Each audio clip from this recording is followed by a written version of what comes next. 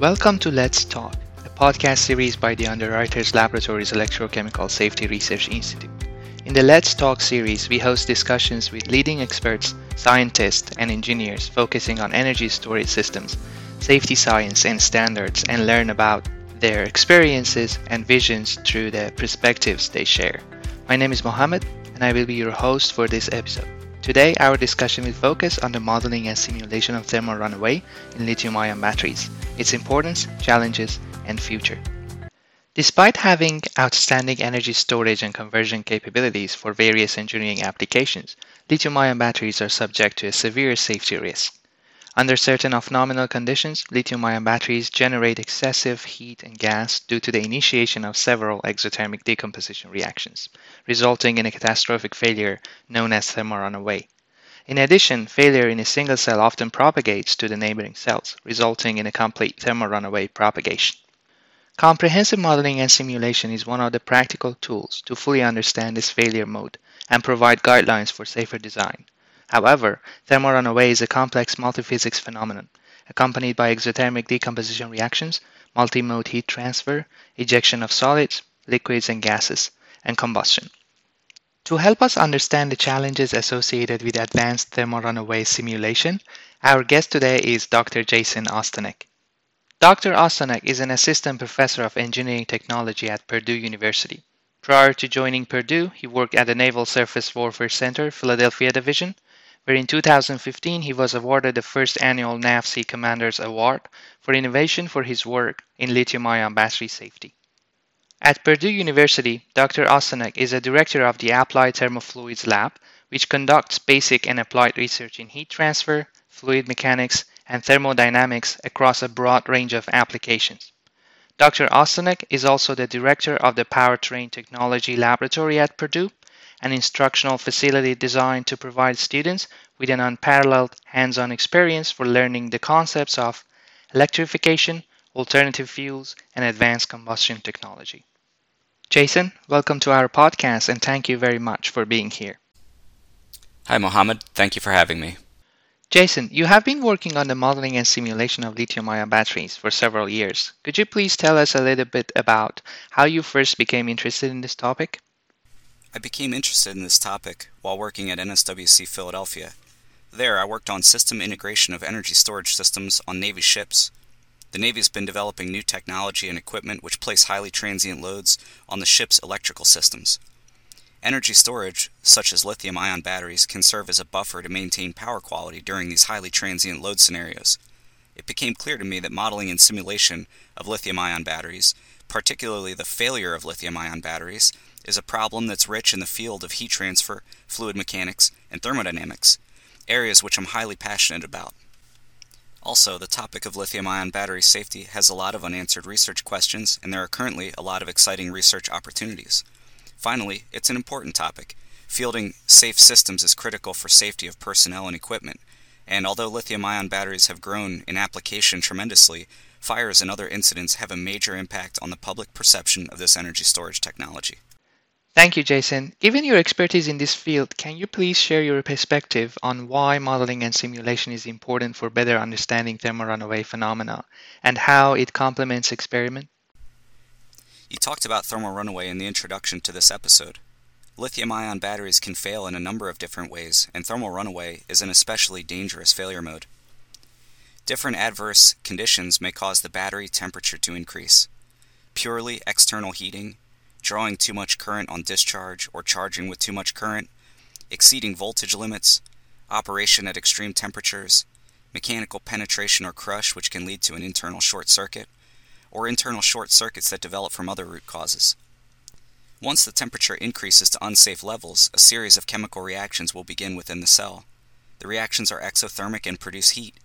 The heat release further increases the cell temperature, and unless there is active cooling or some other intervention, the reaction accelerates from the positive feedback loop.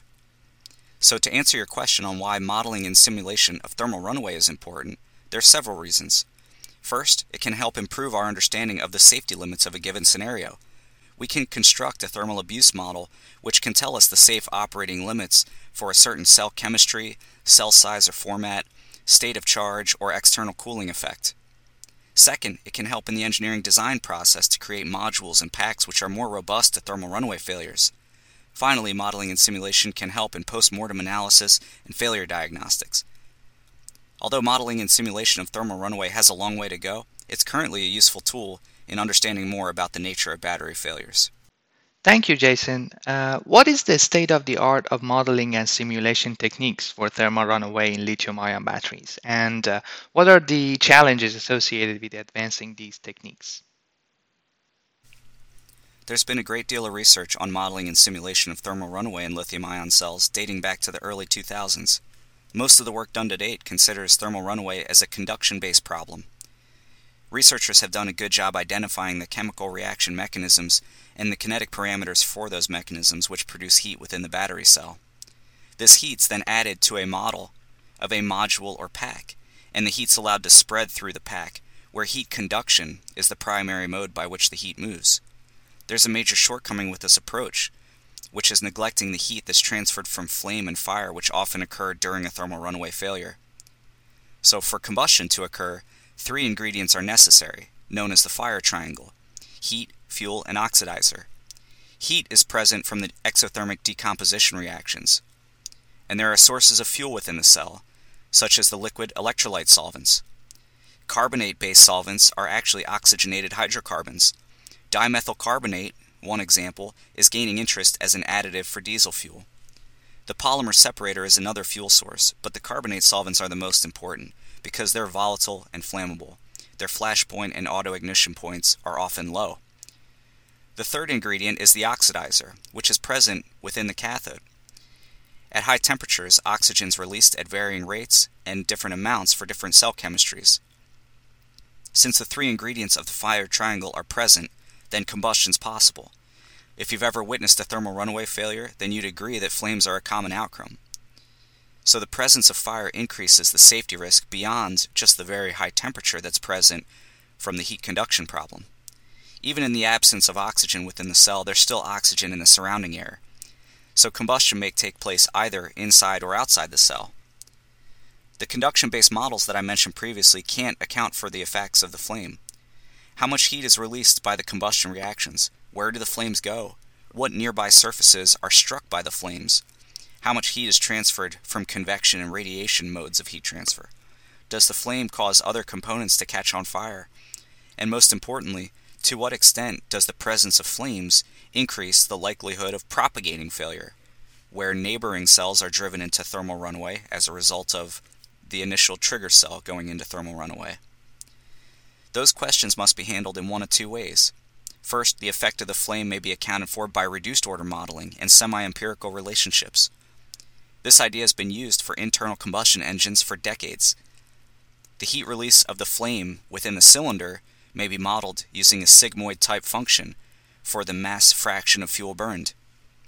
Then the convection rate from those hot gases to the cylinder wall is modeled using semi-empirical relationships based on the bulk motion of the flow, usually a Reynolds number type correlation. The other approach is to actually resolve the fluid motion and the combustion reactions using computational fluid dynamics approach.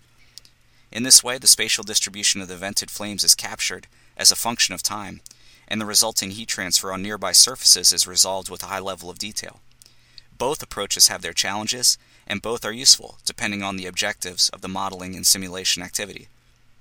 The work we're conducting in the Applied Thermofluids Lab at Purdue is extending the conduction-based modeling into the fluids domain and accounting for the effects of venting and combustion.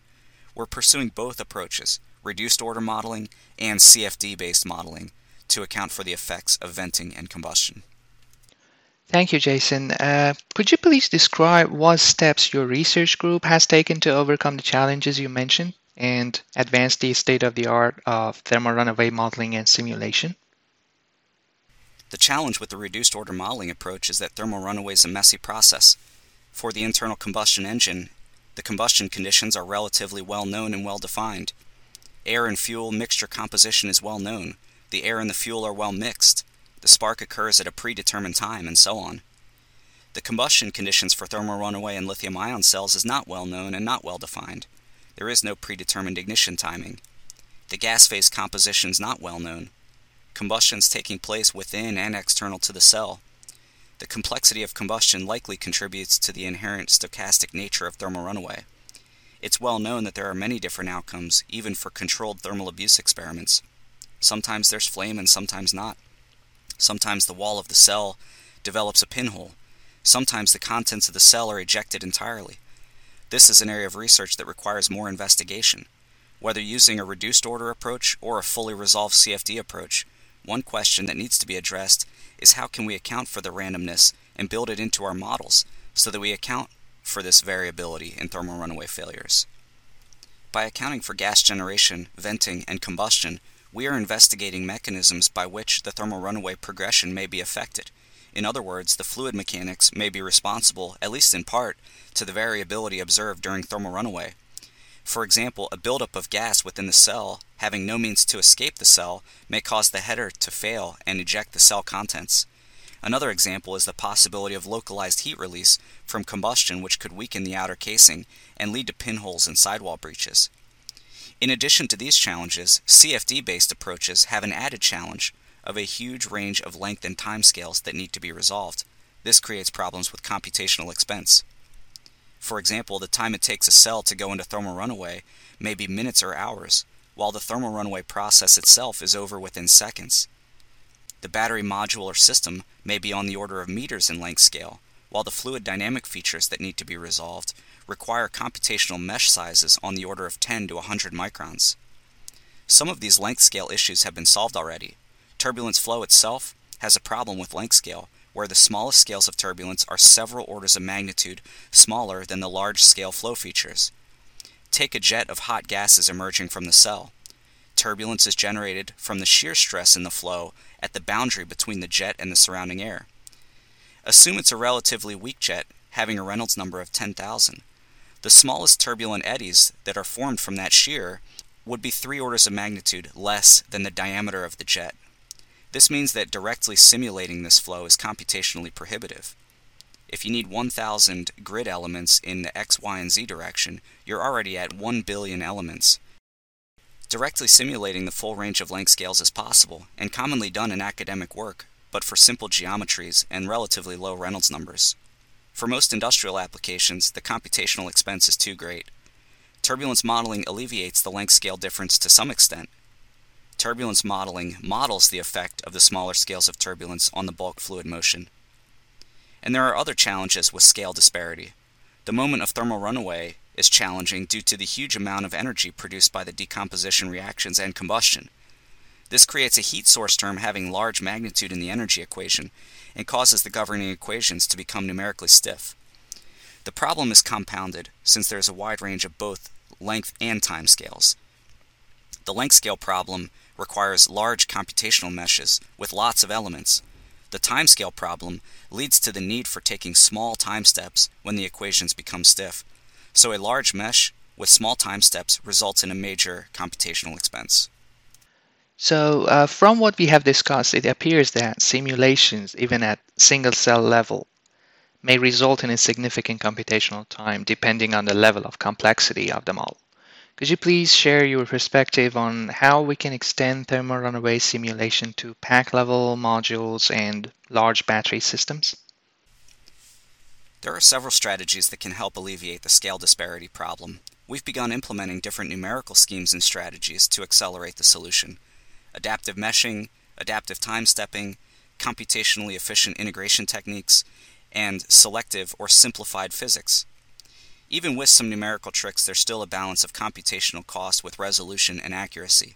The optimal approach depends on the objectives of the study or simulation. Machine learning offers another opportunity to scale thermal runaway solutions to larger systems. This is a highly active research topic in each of the sub-disciplines of the thermal runaway problem. Machine learning has shown promise for improving turbulence models and CFD solvers in general, and accelerating the solution of stiff chemistry problems, which is helpful for the internal decomposition reactions or the gas phase combustion reactions. This will be something to keep an eye on in the near future. Thank you very much, Jason. That brings us to the conclusion of this episode. Again, Jason, thank you for taking time and sharing your perspectives on thermal runaway modeling and simulation. My pleasure. Thank you for having me. Thank you for listening to Let's Talk, Thermal Runaway Modeling and Simulation. Please stay tuned for the next episode.